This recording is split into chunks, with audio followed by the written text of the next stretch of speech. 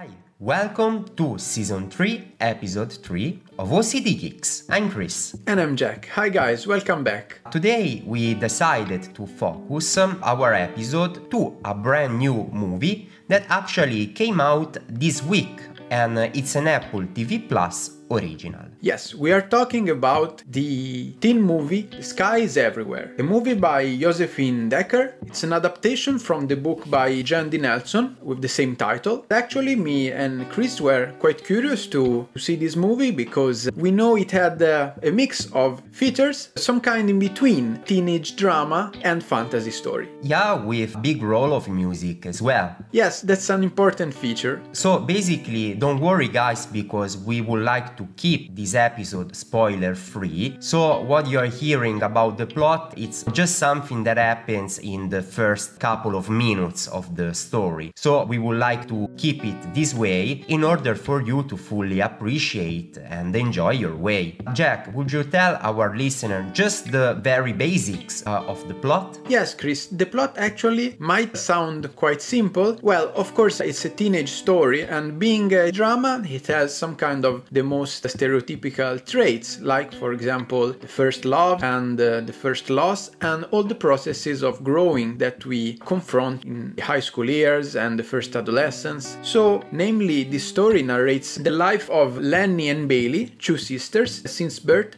they are quite connected to each other, completely involved in natural elements. They like nature itself, they are so involved in music, and I don't want to say telepathic, but they have a strong connection. They exactly share what they are thinking, they actually like the same things, wandering around in the world, discovering new stuff together. Actually, this really strong bond at one point of the story gets broken. That's what we call the loss. This movie focuses actually on this loss and the processes of grief that the loss brings about. You can see the emotional roller coaster of the main character that basically switch from moments of depression, negativity, very happy moments that are related to her first approach to be in some kind of relationship with another schoolmate. Somehow this movie recalls the theme of high school adolescence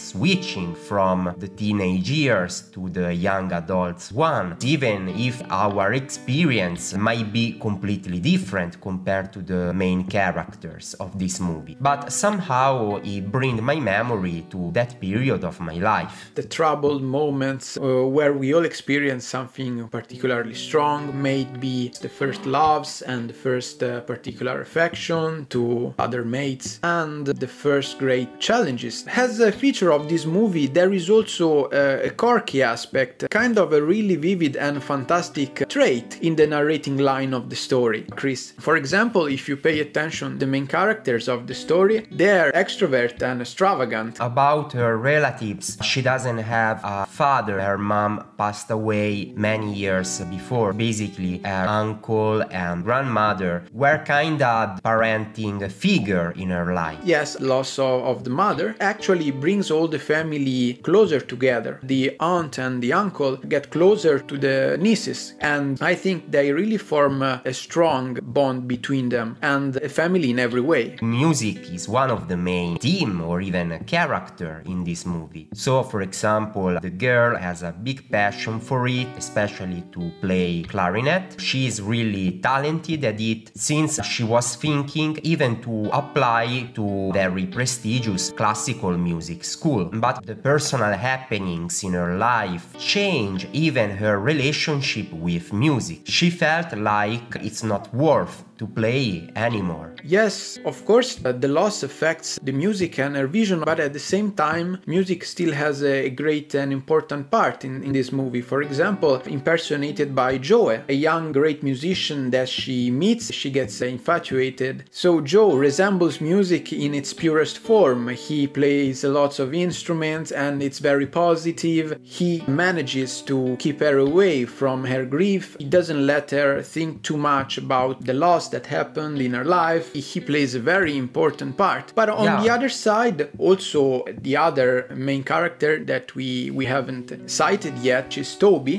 Bailey's ex-boyfriend, has a great part in this movie because he also stimulates an improvement in Lenny's character.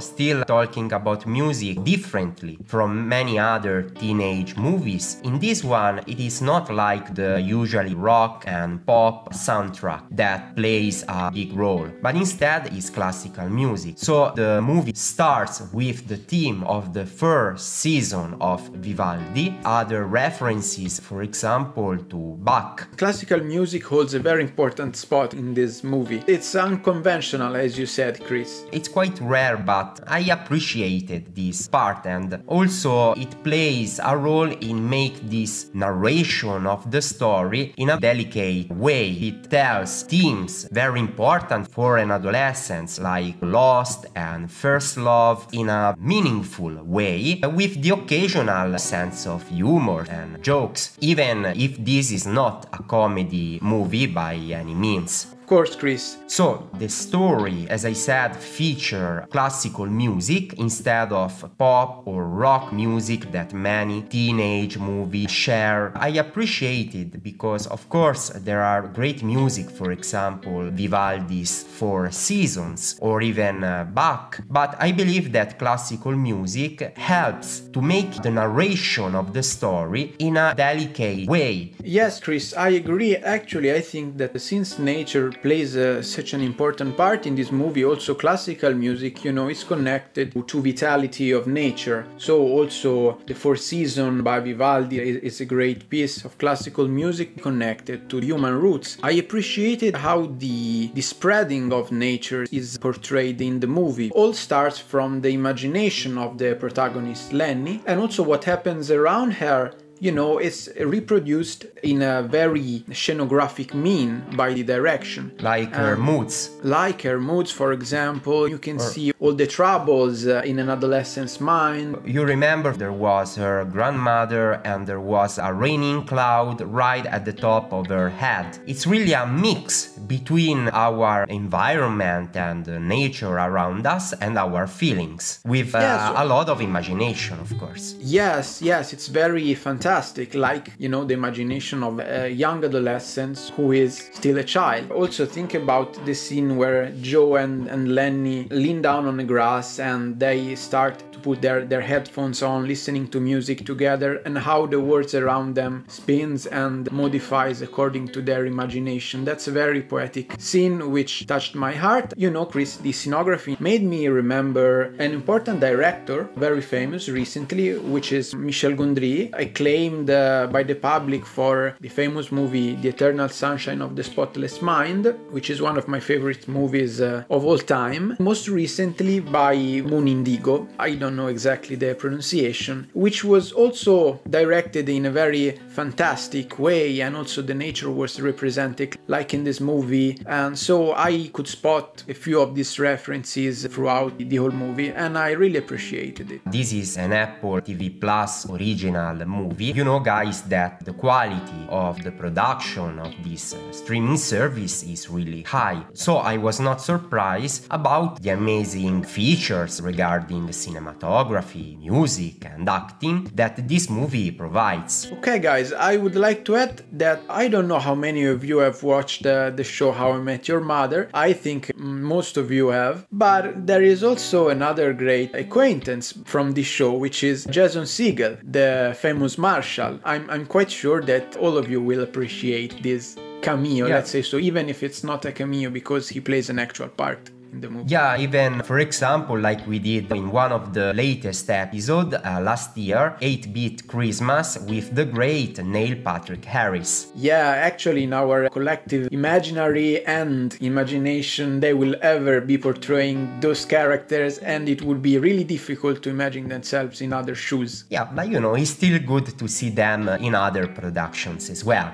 Yes, recently with Jason Segel I also watched another movie, one of my favorite recently, which is The End of the Tour. I don't know if you watched it, Chris. It's a drama about some biographic book written by David Lipsky about the famous American novelist and writer David Foster Wallace. So Jason Segel portrays this introvert and dominated character. He does it in a great way, according to me. Last but not least, there is not only the role of music, but also the role of literature. In fact, the main character has a big passion for Wuthering Heights. Also, one of the boys in her music class has the same passion for this classical book. If you are familiar with this one, you can expect many references that I was not able to catch since I didn't read that one, but I'm sure that many of you have. Yes, I'm sure you've studied in high school, Chris. Maybe like some kind of short paragraph, but not the full one. Yeah, you know, there is this mention to Heathcliff in the movie. Heathcliff is one of the main characters of Wuthering Heights.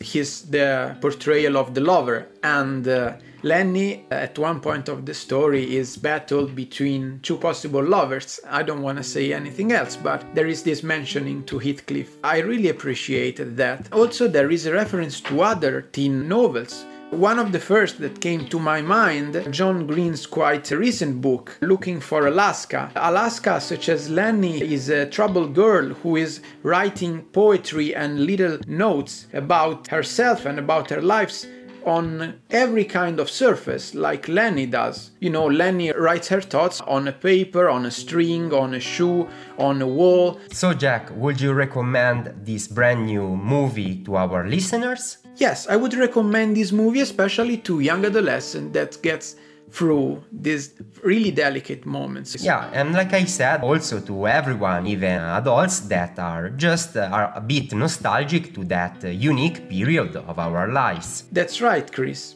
I really agree. Guys, don't forget to let us know your opinion in the section comments down below. If you want to interact with us directly, you are welcome to reach us on Instagram and Twitter at Chris_OCDGeeks, as well as Jack_OCDGeeks. You can also visit our website www.ocdgeeks.me. So, for now, let them talk our freaks. We stay tuned on OCD Geeks.